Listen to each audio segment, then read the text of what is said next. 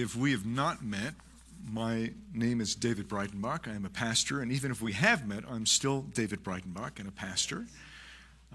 My wife Angela and I are filled with joy every time we get to worship and be part of this fellowship.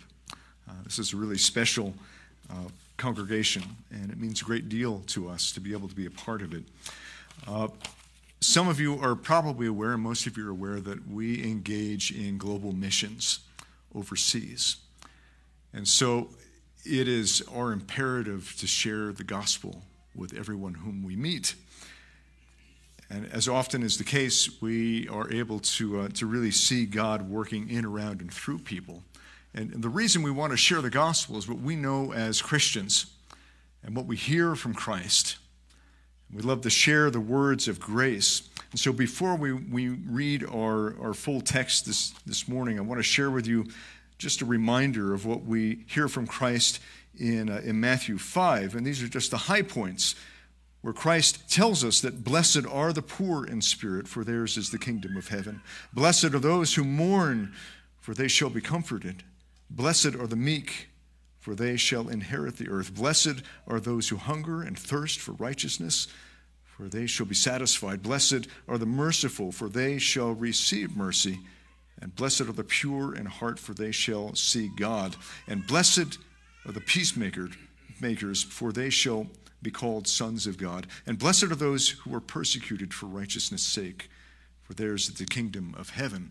And we hear these words, and we have them move in, around, and through us. And in most cases, we want to share this with people. But we do this in a world that is counter to what God commands of us and what God shares with us of his love. And I told Angela I was going to steal her story. She may have shared it with you before, but this last summer when we were in Albania, we always are able to share the gospel gently by gathering around children who are desiring to learn English. But we teach English by using the texts from what we know in the Bible. And so every day there's a lesson, and then we dwell on that lesson, and we engage them in games and in art and in music, all sorts of ways for them to learn kinetically. But it was on one day that Angela had finished teaching her class. They read the lesson for the day. And often the kids will have a question about the lesson. So there was one young lady, 11 years old, her name is Anela, and she said, "Teacher, I have a question." And Angela was ready to answer to the text, and she said, "Is Jesus for everybody? Is Jesus for me?" She couldn't wrap her head around the fact that Jesus is for everybody. And you feel some sadness that they don't understand that that's for everybody, but we have to remember the world in which we live. And so the gospel text that we are going to dwell on today is going to touch on that and help us to reflect on our own hearts. And so as you're able, I would ask that you stand for the reading of today's gospel, which comes to us from Matthew 23, and it's the first 12 verses. Then Jesus said to the crowds and to his disciples, "The scribes and the Pharisees sit on Moses' seat, so do and observe whatever they tell you, but not the works they do. For they preach, but they do not practice.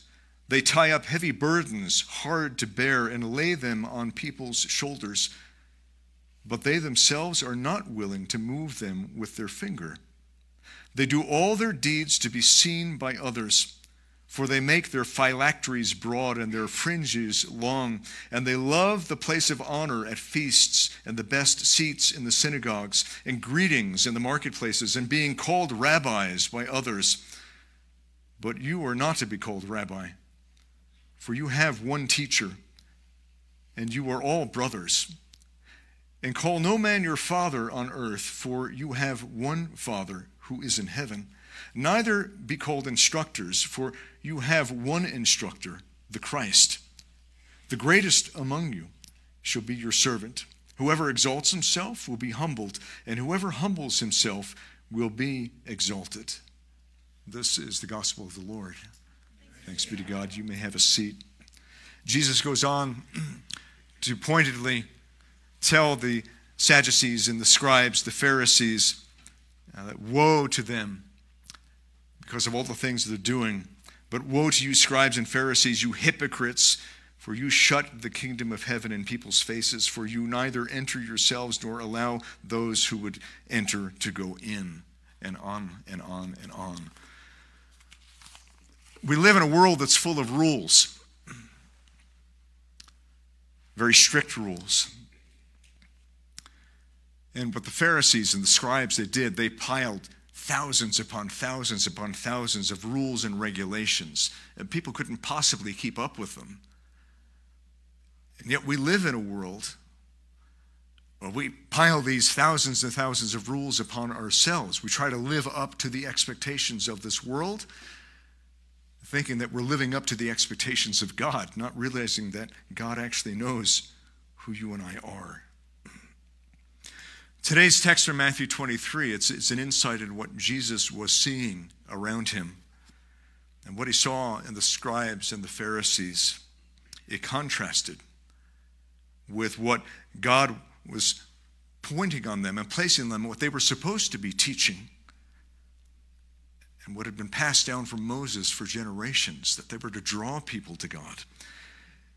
And the Son of Man, Jesus the Christ, did not like what he saw. The scribes and the Pharisees had dumped tremendous burdens that actually separated the people they were supposed to be leading to God, separating them from God. All in the name of devising some sort of an ultra-religiosity by what they were doing. These human-devised burdens, they served to demoralize people. It did no good. The people to whom these religious leaders, they were supposed to be drawing to God, they were failing miserably. And to make matters even worse, the scribes and the Pharisees were being the very worst examples of what it meant to be a servant of God. And to quote Jesus, they do all their deeds to be seen by others, for they make their phylacteries broad and their fringes long. I'm sure you'll agree with me that when somebody wears their phylacteries too broad and their fringes too long, it's just a disgrace, don't you think? What's a phylactery?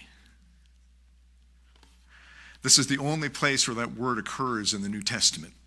And it comes from the Greek word phylaktorion. And simply what it is, it's an amulet of sorts. And no doubt you've seen devout Orthodox Jews praying at the praying wall, and they have these black boxes on their foreheads, and they have one on their left wrist. That's a phylactery. And they're fashioned out of leather. And what's contained in those boxes are 4 pieces of parchment. And they're 4 pieces of scripture from the Old Testament, the Septuagint. The scriptures are, and you don't need to write this down, but they're Exodus 13, verses 1 through 10, and then separately, verses 11 through 16.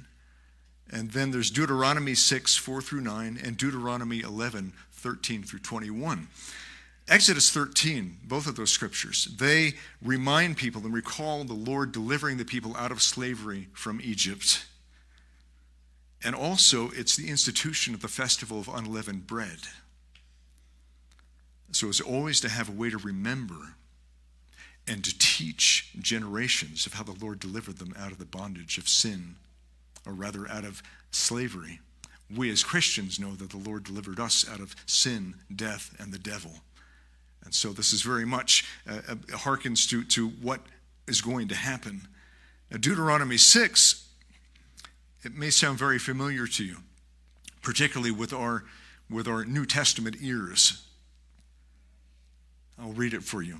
Hear, O Israel, the Lord is our God, the Lord alone. You shall love the Lord your God with all your heart and with all your soul and with all your might. Keep these words that I am commanding you today in your heart. Recite them to your children and talk about them when they are at home and when they are away, when you lie down and when you rise. Bind them as a sign to your hand and fix them as an emblem on your forehead, and write them on the doorposts of your house and on your gates. And then the Deuteronomy 11 text that's in those phylacteries. It expands upon what we just read, but also provides a warning. Take care, or you will be seduced into turning away, serving other gods, and worshiping them.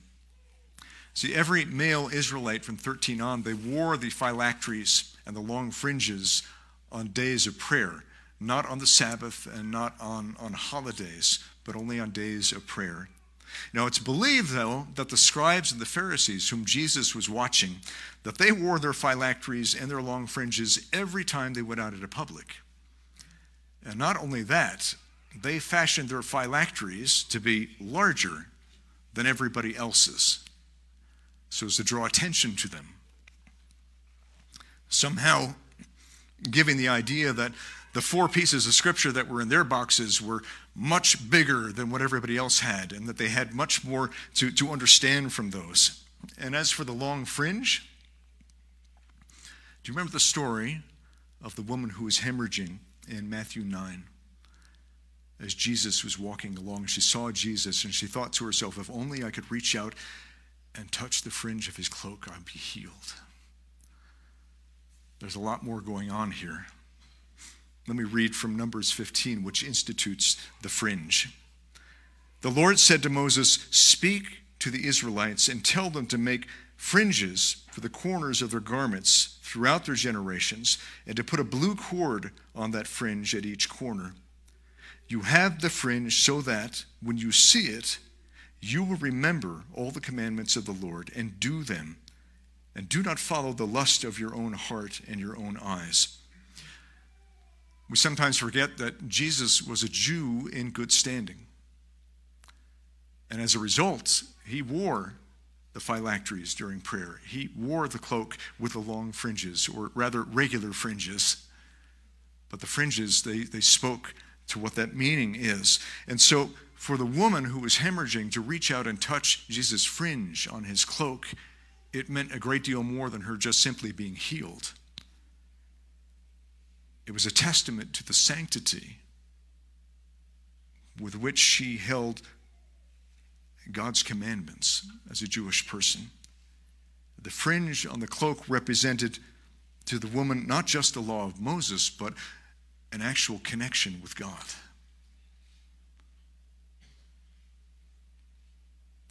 So when the scribes and the Pharisees were parading around, the fringe on their cloaks noticeably longer, it was an exploitation of what God had commanded and given to them. It was seen by Jesus as just another attempt to separate themselves from the very people they were supposed to be serving and leading to God. And Jesus called them on it. He knew that what they were doing was feeding their own egos so that they might reserve for themselves the highest honor everywhere that they went. They had, in fact, become seduced into worshiping the pride of their own self-importance. Despite the fact that the very large phylacteries contained the exact same scriptures warning them of not to be seduced by the things of this world. That's exactly what they were doing. And so, good people of God, I ask you this question. How long is your fringe?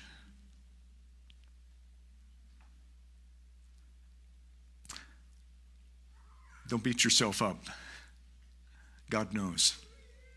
Most importantly, the Word of God is still the Word. And what we receive from that Word is still healing and renewing. I want to point out back in the scripture that we read, did you notice what Jesus said about the scribes and the Pharisees? It's at the very beginning of the text. It says, do whatever they teach you and follow it. And that may sound counterintuitive. Here are men parading around trying to draw attention to themselves, and yet we're supposed to still be listening to them. Why? Because, like it or not, they were charged with teaching God's word and reading from the scriptures. And God's word is still the word. Despite their outward piety, and all the thousands of religious rites and regulations that they burden people with. Jesus is making the point that despite their intolerable acts, despite your intolerable acts, despite my intolerable acts, the commandments of God are still good, right, and holy. And this is simply and only because of God's grace, mercy, and love for you. And so he added this little bit to it, that none of us should be called rabbi, father, or instructor. And this is because for you and myself, we are students, and we all share one Father in heaven, and we have only one instructor in the Messiah. We're simply messengers. And Jesus is pointing everything in our spiritual lives is pointed to God and God alone, or God the Father in heaven. He's not saying that we're not to address our dads as Father. No, he's speaking in spiritual terms, to be sure. It is very clear in his message that the religious leaders are not being viewed as something spiritual or as a spiritual intermediary. Your pastors are not closer to God than you are. Priests are not closer to God than anybody else. We're entrusted to walk alongside and to guide flocks and to nurture one another in God's word and drawing each other closer to our Father in heaven. What is taught from this pulpit, what is taught in our Bible studies and in our city groups and when we're out in the community must always reflect solely the Word of God and God alone. It's without the embellishments or the hypocrisy or any of the other things that we can parade around as. Now, the same term goes for instructor. This is important. All instruction that goes from his church is to be given proper credit and God alone. Everyone who teaches the Word of God is an understudy. Every pastor who prepares to preach is an understudy. Every instructor. So we're not supposed to call our spiritual leaders rabbi or father. What about pastor? It's really more of a humility thing to be called pastor. If you think about it, pastor, it comes from the Greek word poimen, which means shepherd. It describes a humbled servant living in the wilderness with sheep. And as we prepare for Advent, this is the image we have in our minds. Who do the angels come to first? The shepherds, humbled, cold, dirty, smelling just like the sheep they're serving. That's you and me. Now, my own personal opinion, what about the word reverend? I think it should be in the same category as father and rabbi, personally. Trust me, I'm no one to be reverend. It's an academic term. But the very reason behind the phylacteries and the fringes were the humility to encourage, to maintain a connection with God the Creator, so as not to be seduced into turning away. Instead, turn toward worshiping him and seeing him in everything in the world. Everyone gathered here this morning is at a different point in his or her life or walk with Christ. However, we are all tempted to compare, aren't we? Some of us think, oh, wow, I wish I was like Pastor David. No, you don't. Or more often, we're seduced into thinking, look at me, I'm farther ahead than that person. We're sinners. That's the ugly Pharisee in you and me. But here's the encouragement. You're just an understudy. Just because you might have been at this longer than the other person, it doesn't give us the right to lord it over on one another. We need to check our fringe. And all this brings us to the crux of our call. The message today is humility. and the imperative that we are to be witnesses to the glory of God. After all, we're just sinners and saints. We're sinners first and foremost. We're born sinners, we will die sinners. There's nothing we can do to change that. But God did, and he does, and he has. By the grace of God alone, he calls us saints. And that's only through the life, death, and resurrection of Jesus Christ, our Lord and Savior, by his grace alone. And that's the joy that we share. This is the foundation of our hope. Redemption in Christ is everything. It's the gift of God that's available to everyone. And it's nothing that we give to others. It's nothing that we earn. It's a gift.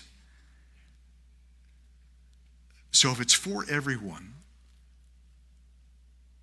and we have all benefited by the knowledge of this gift, why is it our inclination not to share it with those around us? This good news with everyone that we meet. Some of you are familiar with, it's a comedy magician group called Penn and Teller. And Penn Jillette, he is a self-proclaimed atheist. But he has some very harsh words for those of us who call ourselves believers. I want you to watch this short video. And I've always said, that I don't respect people who don't proselytize. I don't respect that at all. If you believe that there's a heaven and hell, and people could be going to hell, or not getting eternal life, or whatever, and you think that, it's not really worth telling them this because it would make it socially awkward. And atheists who think that people shouldn't proselytize, just leave me alone, keep your religion to yourself. How much do you have to hate somebody to not proselytize? How much do you have to hate somebody to believe that everlasting life is possible and not tell them that? I mean, if I believed beyond a shadow of a doubt that a truck was coming at you and you didn't believe it, that truck was bearing down on you, there's a certain point where I tackle you. And this is more important than that. And I've always thought that, and I've written about that, and I've thought of it conceptually. People out there are dying every day. And yet, often we find ourselves sitting in here talking about those people who are out there dying every day. What's our excuse? Why do we keep holding on to our fringes and our phylacteries? They don't care. What they do care about is that there's life, there's hope, there's joy. Now, I shared at the beginning that my wife and I, we're in the business of missions. We go overseas. And I have to be very honest with you. It's much easier to share the gospel with somebody that you know you're going to be leaving in about 2 weeks to come back home. That's easy, really. It's much more difficult to go out there into our workplaces, into our schools, into the supermarkets, whatever we're doing, and see those same people every day over and over again and share the gospel with them. That's scary. I don't want to minimize that.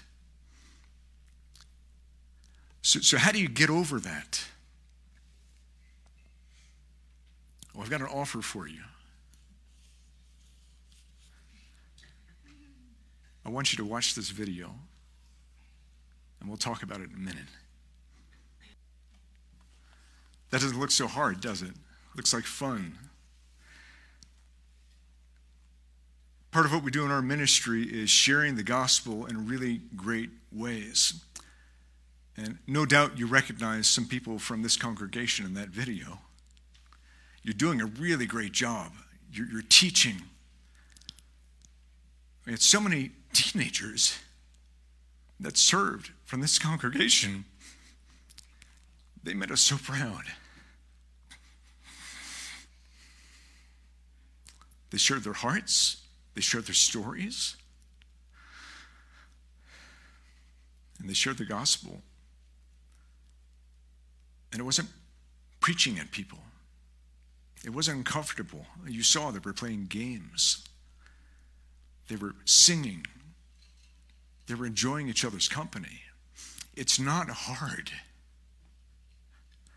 So here's another question for you. Out of that video, there were students from America, from Slovakia, from Ukraine, from Latvia, and from Germany. Who were the Germans? Who were the Latvians? This doesn't exist in God's economy. Revelation 7. After I looked, behold, a great multitude that no one could number, from every nation, from all tribes, from all peoples and languages, standing before the throne and before the Lamb, clothed in white robes, with palm branches in their hands, and crying out with a loud voice, "Salvation belongs to our God who sits on the throne and to the Lamb." So the answer to Nenada's question is yes, Jesus is for everyone. But sometimes you have to jumpstart your own spiritual life of sharing yourself with others. And so if you find it hard sharing the gospel here on this side of the ocean, come with us. Hone your skills over there. The students that return with us, no doubt you have seen that they've changed. They're more bold in speaking about hard things. They're more empowered in speaking to the glory of God in their lives, the work of God in their lives. So sometimes, and we have a good friend, Greg Finke, and I know I've shared this example before, but it's still really is poignant. Greg is from Texas. You know, in Texas, everybody drives pickup trucks. Greg, his big old pickup truck. Well, his pickup truck was getting old, and his wife said, "Honey, I think we need to buy a new car." She said, "I think we need to buy a Subaru." Greg said, "Subaru? Nobody drives Subarus. We live in Texas." Well, 2 weeks later, they were driving home in their brand new Subaru. And Greg pulled up to the stoplight, and he looked around, and he said, "I'll be darned. Hundreds of other people bought Subarus today." It gave him fresh eyes, new eyes to see what was right in front of him. And to see that we often play these tapes in our heads that make us believe that we're incapable of doing something. We're incapable of sharing ourselves with others. But that's so far from the truth. All we have to be are ourselves. God is working in you. It's nothing you've done yourself. It's by His grace, His love, His mercy that you are where you are and who you are. And you're put into those awkward situations to talk with people because God is saying, "Go ahead. It's okay. I'm with you. I'll give you the words to speak." It doesn't have to be rehearsed.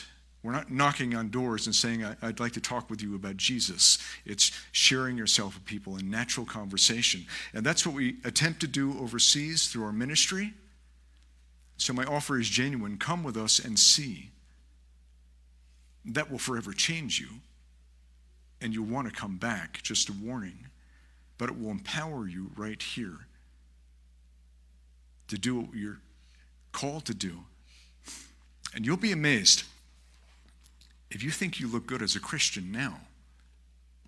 Just wait until you trim some of that fringe and see what Jesus can do through you. All He desires for you is to be stronger and to know that true joy. I know that Pastor Justin shared scripture with you, I think it was last week, maybe it was the week before. And I want to share it in closing as our prayer for this sermon, as an encouragement of why we are to share ourselves. And not forgetting those, especially in the season where we're anticipating the arrival of the Christ child. And remembering who we are in Christ. This prayer comes to us from Ephesians 3, beginning at verse 14. Pray with me.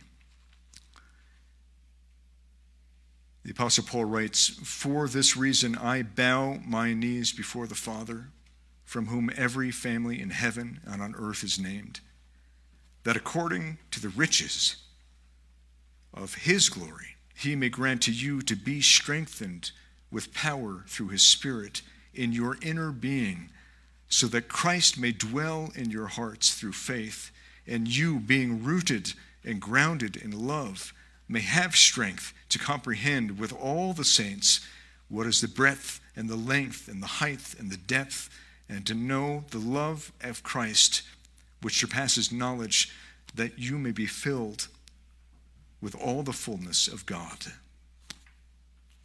Heavenly Father, thank you for these, your sons and daughters, called by you, anointed by you, sent out by you to be your hands, your feet, your voices of the gospel. May we be bold. May we embrace those awkward, difficult moments when we know that somebody so desperately wants to hear that they too are loved by you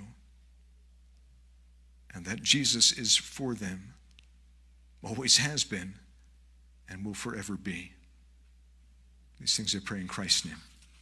Amen.